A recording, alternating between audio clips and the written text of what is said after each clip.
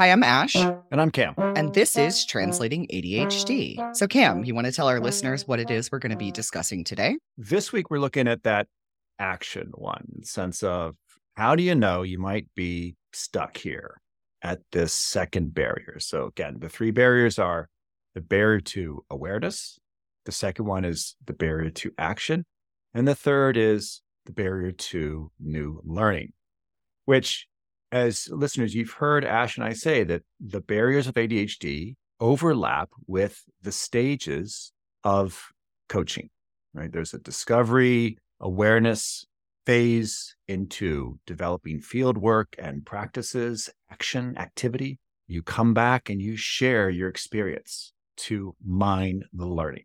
ADHD, it's really hard to move through those. But if you can sort of, first of all, identify where you are, then that is half the battle. And likely, you're probably stuck, if you are stuck, at all three to some degree. Right? One maybe more than other, but identifying where you are is that first step to then navigating these barriers. So I thought it was so interesting, just listeners and sort of the inside baseball piece here. Ash and I are talking and we're like, just like last week, there's 7 different ways we can slice this thing, kind of how to look at how you might be stuck. And so we chose one that's really indicative of the ARC cycle. And so, Ash, I think that was a great idea is if you think about the ARC cycle, there's that delay where you are delaying, and then there's the intense activity. When push comes to shove, you're nudged into action, you're tapping into adrenaline, dopamine is released, norepinephrine is released, and you have that intense, beautiful, at times, scary at other times activity. It's like a fire hose. And last week we talked about those dopamine bros who are like, just give me give me the way to control that fire hose, right? So delay into an intense activity, into crash, and then recovery before the cycle starts again. And so the Ash was perceptive to see that how people show up stuck at this second barrier, none of his like places around this arc cycle. And so we identified them as 3 in particular. So there are others, but we're just picking these 3 because they probably cover about 90% of what we see as people coming to coaching. Before you name the 3, Cam, I just want to say one more thing about ARC, and that's that I tend to refer to this in shorthand as being in reactive mode. One way or another, you're reacting to input and you don't feel like you can otherwise get a handle on, get ahead of what's going on in your life. It's just pure react to this. It's firefighting is what it is. Even if you're in a place where there is little activity and that's typically indicative of being on that crash portion of an arc cycle because of all of the reacting to firefighting that you've been doing. That's great. And this is ubiquitous with the ADHD experience, is because we don't have access to our prefrontal cortex and these executive function areas around activation for tasks, for sustaining effort, for motivation, for energy expenditure and modulation, for emotional regulation, attention, all these different areas, because it's difficult for us to access that area of the brain, we do what we have to do to be successful.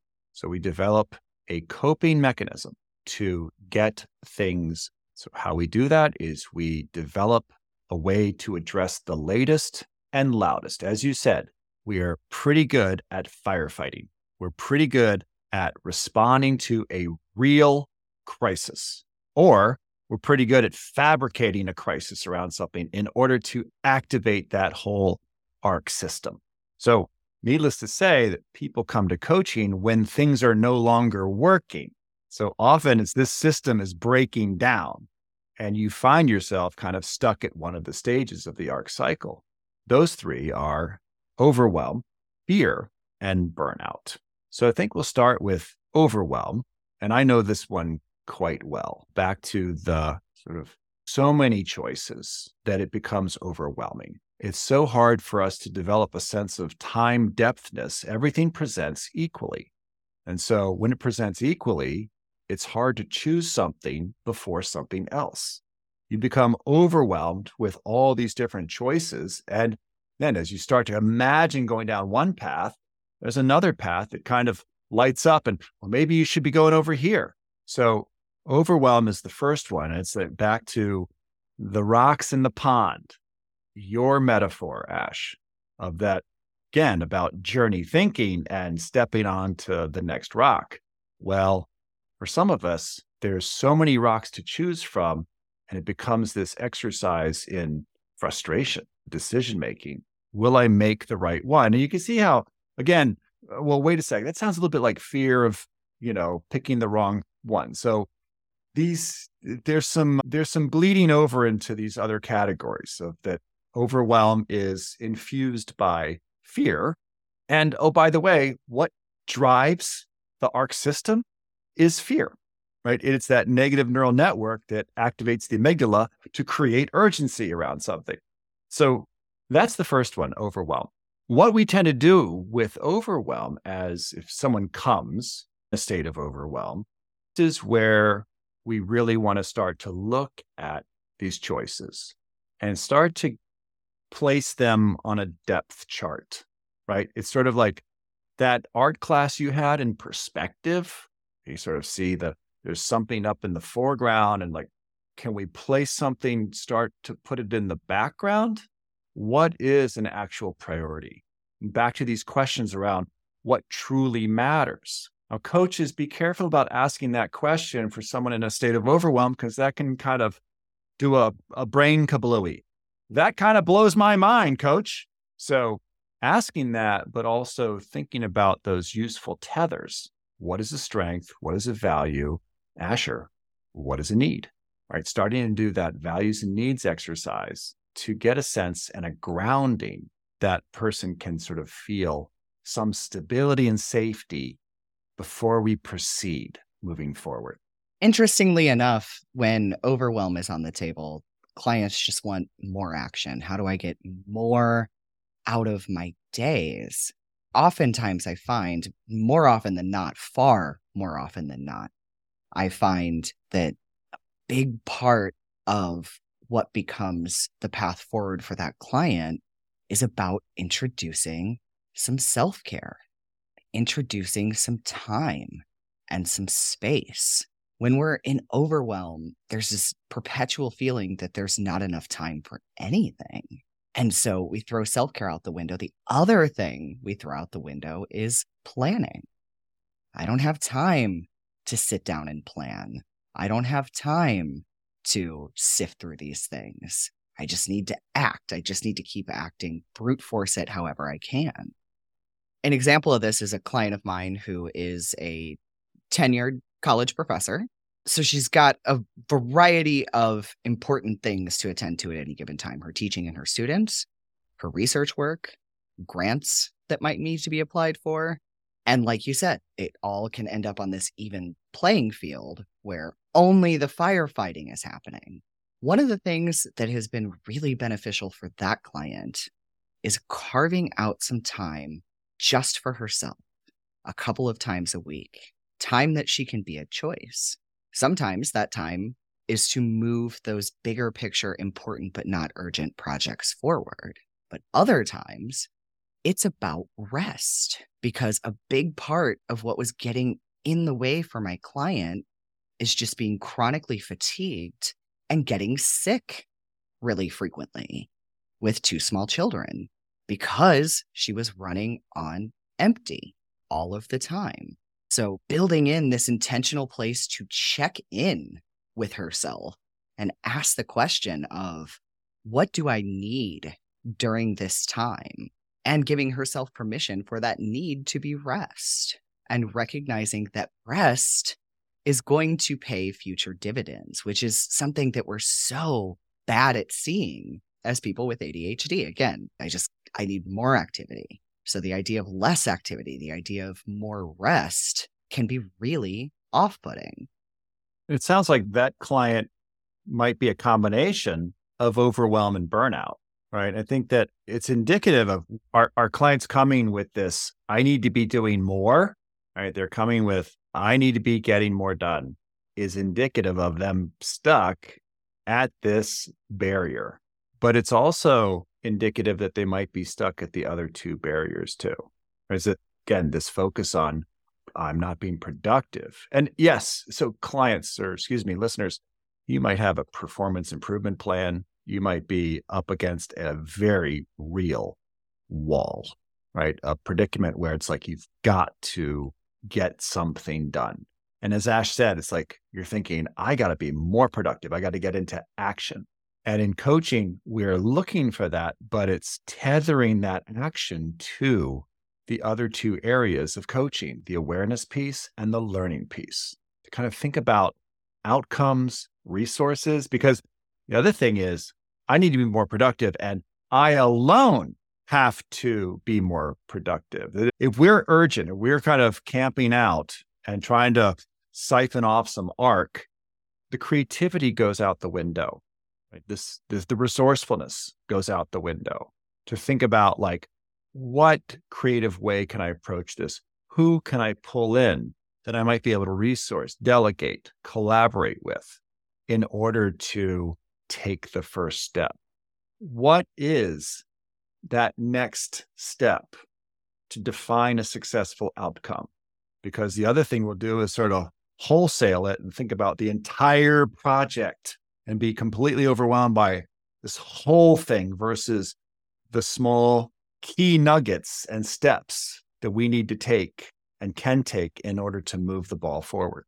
Cam, I agree with you that there's burnout there for that client, and fear too. I think that the three of these interplay for all of our clients to some degree. They're not unique barriers to action.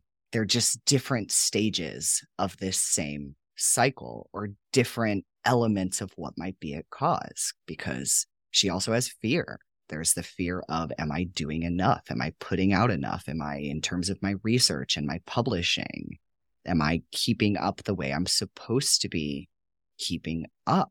And I love what you just said about kind of breaking things apart. And actually can give an example from the same client who is now at the end of the fall semester, which for my academic clients is just the worst time of year, because you have all the holiday stuff, all the end of year stuff that we all are managing, and end of semester all piling on at one time.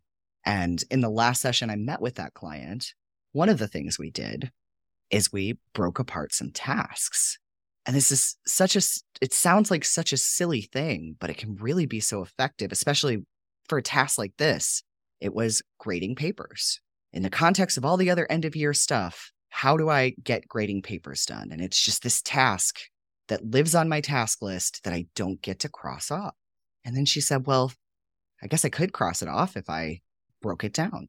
Instead of grade all the papers, how about grade 10 or grade 5? And so that's what she did, is she broke it down into smaller completions. I'm not going to grade all 60 papers in one sitting. That's never going to happen. I'm going to grade 5 to 10. So she broke down the task by what she is actually going to be able to accomplish in a sitting, gets to check it off her list. And that does make a difference. That marks a completion point that we would not have recognized before, because if it's just grade the papers, then it's not done until every paper is graded. But if it's grade 5 or 10 at a time, then each time she sits down, that's a completion. And that makes a difference, because there's a sense of accomplishment there that we don't get if we're just sitting down without a goal in mind, without knowing what completion today in this time period looks like, or without recognizing the work that we've done. Okay, yeah, I put in some work on that big project, but I don't really have a sense of where I'm at overall. It's not done. So it doesn't count. I think there's also coming into play there is expectations, right? Is that it can be so difficult for us to, again, when we're in this reactive mode, when we are limping along an arc. I'm just going to go with that. It's sort of like overwhelm, fear, and burnout are all these sort of stations or places on the arc cycle. So you've faltered, you're stuck, and you're not taking action because your arc system has broken down. Right? There's no more there's no more nectar there to harvest. Or the completion in question will never be urgent. Well, and that's the interesting thing that happens in coaching is we discover that there are things that they never will work in an ARC system because they're not urgent, right? And these are these things that matter only to you, listeners, right? This is why we go back to starting to identify what matters. Where can you get traction with ARC? And then starting to think about these other areas that we've got to develop a different way to engage with them. And then in doing so, also starting to identify these things that we're not necessarily paying attention to when we're focused on getting into action, like expectations. What are your expectations? We tend to kind of send expectations up the flagpole. This sort of, as you said, it's like, I'm going to grade these papers and I'm going to write beautiful prose and narrative to every single person, right? Sort of that ideal response versus I got to get this stuff done because I got other things to do. So if I'm going to do these 10, I'm also going to not give each one 1 hour and all of my imagination, creativity, and response versus, okay, let's move through and developing a process and becoming a student of the whole completion process, which again is something that's difficult for us to see is that kind of an incremental approach to getting things done. It'd be lovely, Ash, if we could just do something like a project to completion, put it down, do another thing to completion. Our lives are not like that. In this modern society we live in, we've got multiple things that are going on that we've got to be able to attend to, move it forward, put it down, leave it, do something else, and come back. And that context switching can be very difficult for those of us with ADHD. Right alongside that, it can be difficult for us to define what's good enough, which is what you were just speaking to, right? We can envision the best outcome, but we often can't envision what's good enough in this place. I have a new client that I'm really excited to dig in with who said, I'm just not me if I'm not giving 110% everywhere. And the way my life is right now, I can't give 110% everywhere. And I feel like that's a dilemma we often grapple with as ADHD people, right? We think about the end outcome and we imagine it perfectly done. And we're capable of getting it perfectly done, everything else being equal, but everything else isn't equal. And doing everything we do to perfection, right, put you right back through the cycle and into burnout.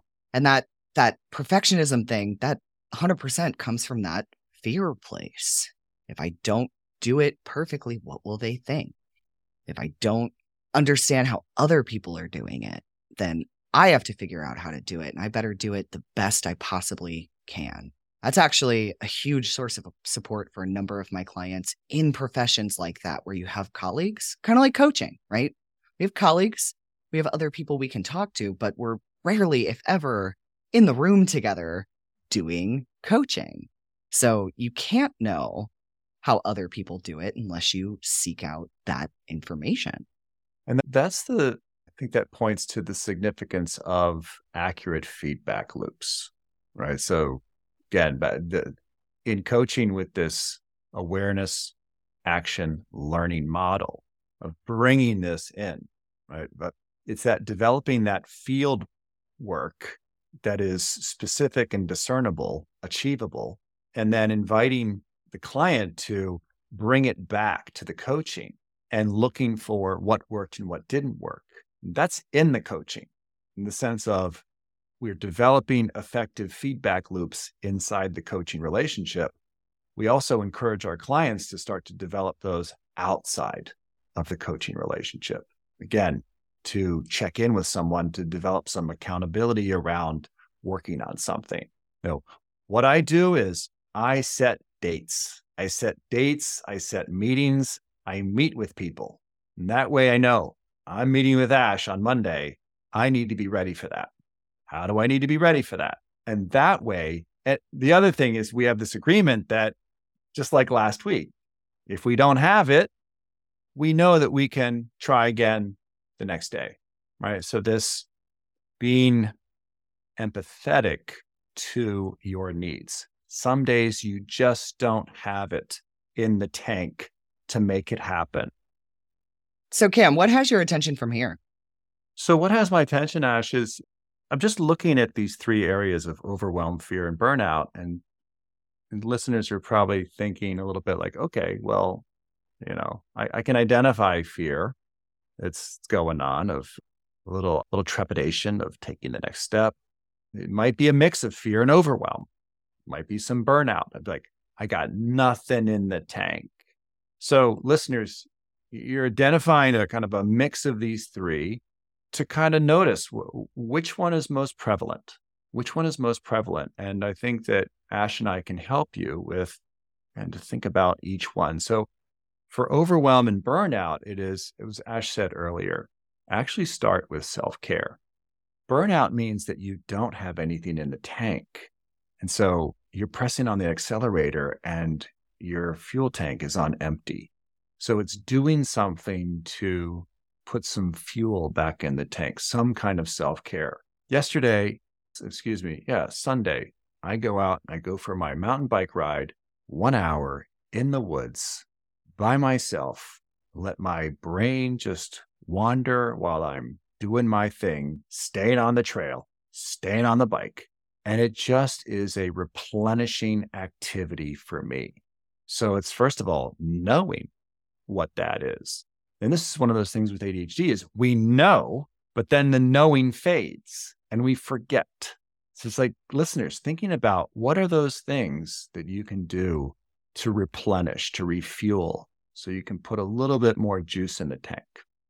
Cam, I love that you said self-care for both burnout and overwhelm. The number 1 and 2 solutions, and I don't know which one's 1 and which one's 2, for my clients when they're in overwhelm are getting out in nature or getting some physical activity or some combination thereof. And listeners, I don't say that to say that's what you should do. I say that to illustrate what this does for my clients. It's a context change and an environment change, which is really just like a soft reset for the day. Instead of sitting in the overwhelm and spinning their wheels, breaking the cycle, doing something that puts a little something back in the tank, and particularly nature and physical activity has a known positive impact on executive function. And then they come back with some clarity, some ability to distinguish, some ability to pick a place to engage, or they don't. And they come with the clarity of, hey, maybe I don't have anything in the tank today. So what is possible now, right? It creates this space and enough mental bandwidth to zoom out and be at choice a little bit about what happens next. Finally, with fear, I wonder if this might even be an episode unto itself. Again, how fear can get in the way of getting into action. So we can hit it at a top high level here today. But I see how emotions and fear come into and inform procrastination. So the thing there, I think, is starting to develop that keen observer and notice, what is the fear? What is the emotion? How is it influencing? How is it coming into play? You can often feel it in your body. How's it showing up in your body? Speaking with a friend to get and create some narrative, either put it into a journal or share with a friend. This way it is getting out of your head, because what happens is the fear will activate that negative self-talk, which is a whole nother cycle unto itself. And when we're in negative self-talk, it is so hard to get into action because we are just ruminating and going on some kind of amusement park ride we do not want to be on. So identifying, getting the language out, share it with a friend, put it in a journal, and start to think about what actually is scary about the thing you want to do, and separating the emotion from the activity to look at them objectively and how they might be informing each other. Cam, I love what you just said about fear.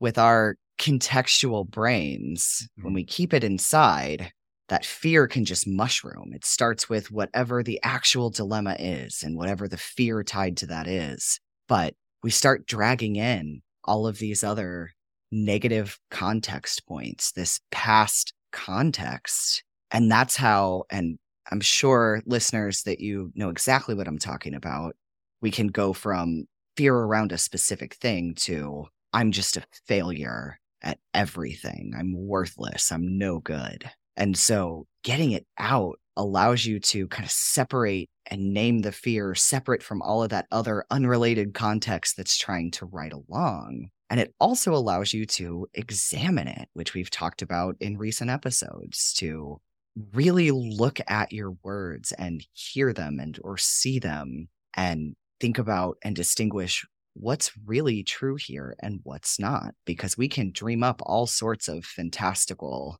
potential catastrophic outcomes. And I just want to remind listeners that the overwhelm, the fear, the burnout, and us utilizing and relying on the ARC system is because we don't have a reliable system to proactively identify something, take action on it, and then move on to something else. That it's not a personal failing. This is a part of your ADHD. And when you start to turn your attention to developing alternative energy sources, and so just I often use renewables, right? It's sort of like we've got the coal burning plant and we've been relying on that for years and starting to think about like, what's the wind option? What's the solar option? These different ways of engaging in order to take action. You're at this barrier because you've tapped out this system, right? This source of energy. If you've mined that ore and now we have a slag heap, and it's like, we can't keep trying to access that system. We need to find other ways to take action. We need to take creativity and move it from the procrastination area into the action area.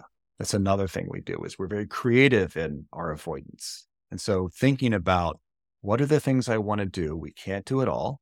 Limiting expectations, finding supporters that are going to support us and not judge us or be critical of us when we do it and if we're successful.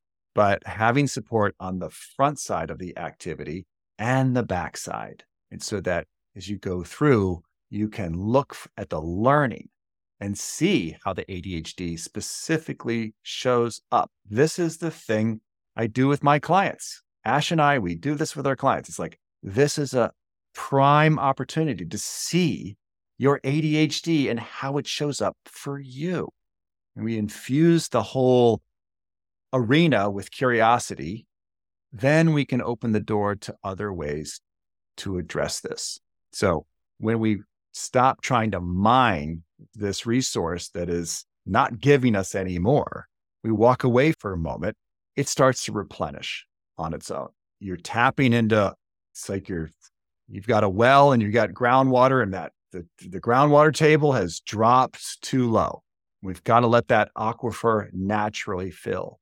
So it will. We can't just keep accessing this art. There are other ways to take action. Well said, Cam. And I'll just chime in and say that's actually playing out right now for the client of mine we've been talking about today. I talked about how she's at the end of the semester and it's a bad time of year, but guess what? Even then, she's having a different experience. She's having a better experience. And there is real urgency. There will always be real urgency. We're not trying to eliminate that response. We're just trying to diversify and find other avenues to get to action so that that's there when we need it. I think that's a great place to finish up today, Ash. I agree, Cam. So until next week, I'm Ash. And I'm Cam. And this was the Translating ADHD podcast. Thanks for listening.